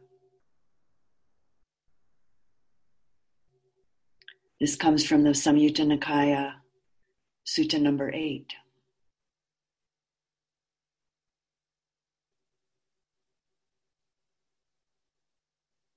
Mindfulness with breathing, Anapanasati, that one has developed and made much of, has great fruit and great benefit. Even I myself, before awakening, when not yet enlightened, while still a bodhisattva, a Buddha to be, lived in this dwelling, this way of life, for the most part. When I lived mainly in this dwelling, the body was not stressed.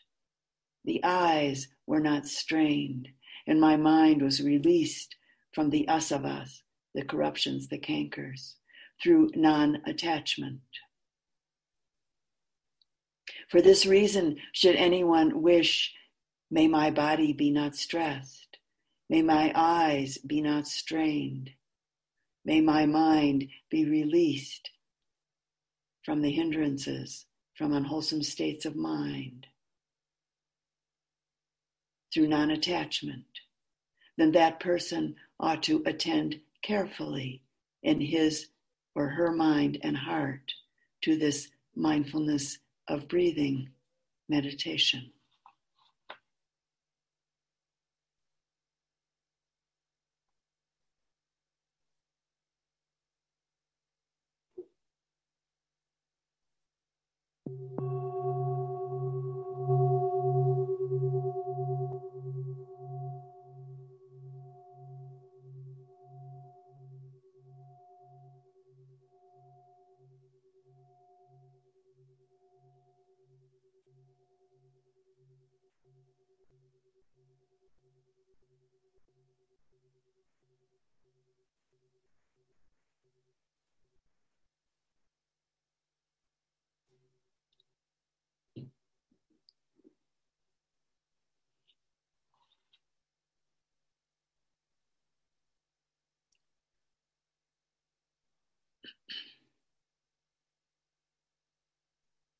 So we have time now for some discussion, sharing your practice out loud, which I will probably offer some reflection about. So a kind of group-oriented practice meeting, or as practice interview, as some people call them, or questions. You might have some questions, or just anything you'd like to offer and share regarding your experience, and keeping it regarding experience in the Dhamma, and particularly this practice right now. So it's open for any of you to say what you would like. And my usual way of doing this is it's saying it takes one courageous person to start. And then that seems to give permission to other people to also share. So if there's one or maybe two or maybe three courageous people who would like to begin, please feel free. You have to unmute yourself. And please say your name when you start to speak. Please say your name. Then I can locate you on the screen and others can as well. And then also you might tell us where you are, because people are here from all sorts of different places around the US and outside of the US. So. Okay, may I start? Oh, sorry. Yes, you may. Tell us your name and where you are. Okay, my name is Angelika, and I am in the south of Germany, close to the French border, on top of hills surrounded by lots of trees and lots of forest. Okay, thank you, Angelika. Go ahead, please. This is the very first time that I have attended a retreat with all of you and with you. Yes, since we live so remotely, and I'm very engaged with family, children, and my life. I just could never make it 9,000 miles across the pond. So I'm very delighted. But what I wanted to share was we have a very open door house. So I'm in one room and the other doors are open. And in the last third of our meditation, our huge dog came in. And usually she comes up here and she demands with strongness and barking an extra cookie. She did this too, and I thought, oh my goodness, what's going to happen now? And I just continued mindfulness of breathing, and I had to look twice at her, and she was just lying down and relaxed and waited until we were finished. Okay. I must say, this is very unprecedented. This did never happen before. So I thought this was a good start for a conversation, That's fabulous. Yes. Thank you. As many of you probably know that have animals, cats and dogs particularly, they like meditation. They like to be in the ambiance, in the presence of people meditating. Animals are very, very sensitive to energy. In a sense, way more than we are mostly. They relate on that level way more than we usually do. And they like it. And they will participate, so to say. Many of them, not all of them. Many of them will. It's quite common. So now you know what to do when you want your dog to calm down. Thank you, Angelica. Thank you. Yeah. Mm-hmm. Hello, Marcia. It's Mark Bluestein. Hi, Mark. Yes. Hi. I'm in Crestone, Colorado. Mm-hmm. And my question is, I'm going to go on a solo retreat starting in November for 3 months. Oh. Would you recommend bringing any type of books or suttas to study, or just nothing, just do walking and sitting meditation? What is your feeling about that? Good question. A self-retreat is a good thing. 3 months is a long time. Have you done such a thing before? That long? Yes, I did a 7.5 month one, semi-solo. With my wife and I were a half a mile apart. Okay, that's pretty solo. Anyways, I would suggest if you have access to listening to some Dhamma talks and maybe some guided sits, if you have access to that during your self-retreat, and set up a schedule in some way, and maybe a couple times a week you listen to a Dhamma talk. pick and choose what you want. There are many available through Dharma Seed and also on the Mountain Hermitage website. And various teachers have their own setups of recorded talks available. So that would be really helpful for you to do a couple of times a week, at least maybe 3 times a week. And also some guided sits that will feed you in terms of the particular way that you're going to be practicing. Yeah, very helpful. Okay. All right. Thank you. Today's guided sit was wonderful. Good. It's a very good refresher. All right, good. Thank you. You're welcome. Hi, this is Linda. Hi, Linda. And I'm in Michigan.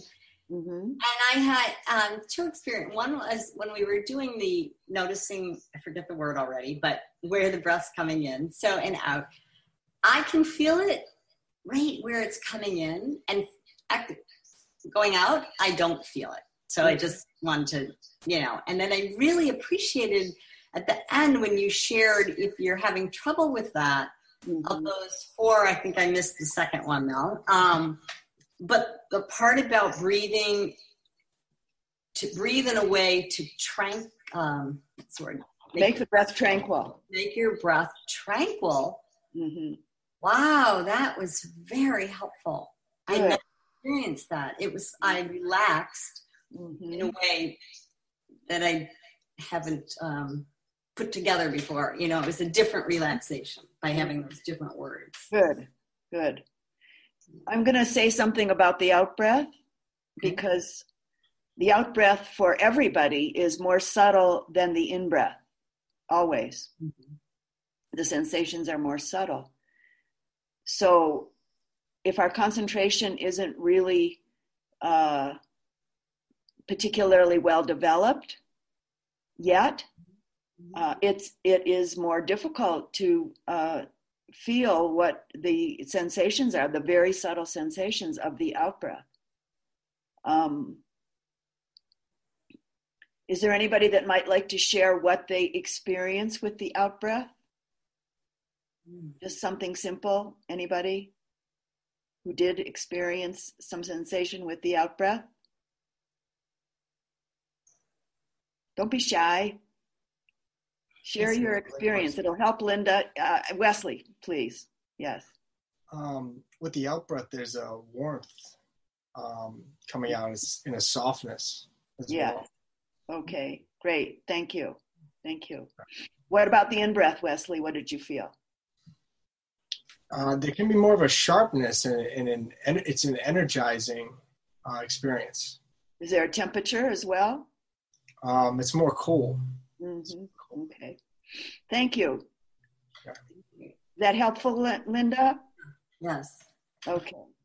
Anybody else want to share any of their experience with the actual direct sensorial experience with an in-breath or out-breath? Yes, please. Yes. Ravi. This is Ravi from La Lama, New Mexico, about 25 miles north of Taos Plaza. Mm-hmm. I really appreciate these times and these teachings, Marcia. Mm-hmm. Very, very much. I noticed with my breath experience, similar to what was being said, I could feel a stronger sensation on the in-breath, and then the out-breath was like a letting go, more allowing, relaxing feeling. What was the sensation on the in-breath? Can you name it? Can you verbalize it some way? Say what it was? Well, it started like a subtle pulling, a subtle sucking, if you will. Mm-hmm. But why I wanted to speak was that as I really was able to physically experience more and more how you described it, I noticed my breath rate got faster. Mm-hmm. And it seemed to both be shallow, but it wasn't quite shallow. It was a new sensation for me because I think I let go and let go and let go of the breath, and my mind said, this is more like sleeping kind of breath, but I didn't feel sleepy. I felt awake and present and comfortable. I felt my skin disappear. And that whole sensation of sort of floating in the presence. And I thought, oh my gosh, I must not be breathing correctly. I'm, oh dear, going to, I must not be doing this right. Right. So I experimented and found no, actually, that the more I allowed the breath to do its thing, which was logically different than what I expected. Yeah. the more it fell in line with how you were describing some of those experiences in the Dhamma talk. Very good. Thank you. So a couple things I want to pick up on related to what you just said. Thanks a lot for that.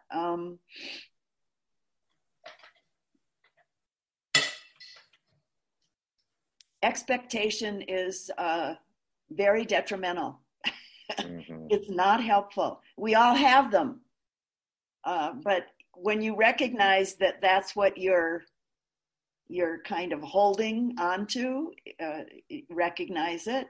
It's just a thought. It's a habit. It's an expectation based on the past. But if you keep clinging to it and sticking to it, you prevent your experience from, prevent yourself from actually knowing the actual experience in the present moment, whatever it might be. In this case, the breath being different than what you thought it should be or could be or has been. So the other thing I wanted to just pick up on was when you said that you felt your skin kind of disappearing, your boundaries of body not so solid. You didn't say it that way, but that's what that means, and often in how it's described. And your feeling of floating. Those are experiences that people have as concentration starts to develop more deeply. The floating experience is a kind of PT, this Pali word PT. It's one of the things that can happen with PT that shows up. What's important with and the boundaries of the body can be can disappear even more than what you experience. But yes, that is what can happen. But it's very, very important to notice these experiences without identification. And I'll just give some crude examples like, oh, wow, I'm doing great. This is really interesting. I like this. Wow, something's really happening. I must be a really good meditator. I'm being quite crude, but you know, those secret thoughts do come up. and if we cling to the experience and we make something of it and we evaluate and we analyze and go on about it, what do you think's going to happen, Ravi?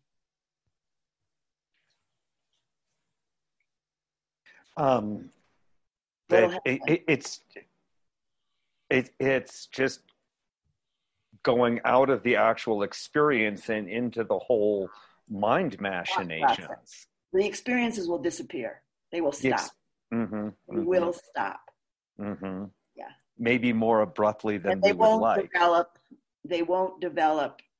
It's a part of a process that's going on. So any attachment and identification and clinging will stop the process up, basically. And also, if sometimes those experiences happen that are not so pleasant or frightening, a little bit scary, recognize that, but again, clinging to that will stop the process as well. We have to be able to allow and let it move through and go on. Thanks. We still have time. Thank you, Marcia, very much. A little bit of time left. Anybody else want to? Yeah, I'm here. Oh. Two people. Sila and Christine. Yeah, hi, Marcia. I just wanted to say, I'm not used to doing the concentration with the Anapanasati spot. Mm-hmm. And I haven't done it, or I should say I haven't done it in a long time. And so I was really kind of like interested in doing it again and trying it again. But what happens always to me is it gets so dry, right behind the nostril, basically, that it becomes so uncomfortable, and then this sense of like a real anxiety starts to develop. There's this the discomfort becomes very sharp, and there is almost a claustrophobic anxiety that develops around it. So what I then have to do is kind of like open up the aperture to relax around it, and then I can go back in. So I keep doing that. And I don't know if you have any advice on that. Yes, that's important. Your particular experience is what it is, but when things become difficult and the mind starts, you started to feel fear. Anxiety is fear, yeah. And it was fairly sticky, it didn't just pop in and pop out. It was ongoing for off and on, but ongoing. Yeah. And so when that happens with this practice, if it sticks around, the in this case fear, you need to do just what you did. People need to do just what you did. You need to open up and be mindful of the direct experience, in this case, of anxiety, of fear, and watch it. So you're dropping out, at least temporarily, of the Anapanasati practice, and you're bringing in mindfulness practice with a little bit of investigation. So you're exploring what the experience is of the particular discomfort and in this case, fear and anxiety is going on, and you need to take a look at it mindfully. So you're going into a little bit of vipassana practice, mindfulness-based insight practice, with some investigation.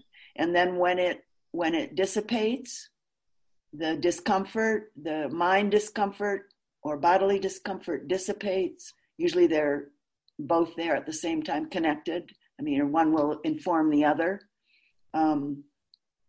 When it dissipates or disappears, then go back to your Anapanasati practice. And I just wanted to mention that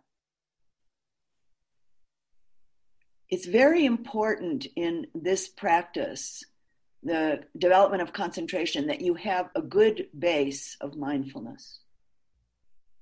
You must really be able to know how to practice mindfulness. I don't take students, for instance, I'm teaching a 5-day retreat in November, a concentration retreat. I will not take students for that kind of a retreat if they aren't fairly well versed in mindfulness practice. It's very important. Now, to this retreat, these mini retreats that we've just started, today was open to anybody, absolutely anybody, because we're just beginning the exploration. But to go further with it, you really need to have a good mindfulness base. So your description of what you did is helpful for all of us. Thank you, Christine. Yeah. Mm-hmm. Well, it's now 12:30. Time flies when you're having a good time, doesn't it? So it's time to end our mini retreat. I wanted to say two things before we close together. One is that this has all been recorded, and it will be up on the Mountain Hermitage website in a few days. I'm not sure exactly when Kathy will get it up. Chris has to edit it first, and she's in retreat right now, so she won't be able to edit it for another couple days, and then Kathy will be able to put it up on the website. So it will be available for you or anybody else who might like to use it and practice with it and listen to the talk and our discussion as well. And each of our mini retreats each month will be recorded, so they're of use anytime after we're done with our mini retreat. The next mini retreat is in October. I don't even know the date right now, but it's the last Sunday of October, whatever that date is, and I hope you'll all come back. There were some people that really wanted to come today, but for various, I think I said this at the beginning, they weren't able to. So some of those folks who were hoping to be here, but it turned out weren't able to be here, will probably also be here next week. So thank you all. Thank you all for your practice. Thank you all for being part of our mini retreat. And I hope you have a good month of your life and your practice, and look forward to the possibility of seeing you in October. Bye. Thank you, Marcia. You're very welcome. Thanks, Marcia. Thank you. Thank you so much. Thank you. You're all welcome. Thank you. Thank you. Thank you. Thank Thank you you, very much. everyone. Thank Bye, you. Marcia. Thank you. Thank you.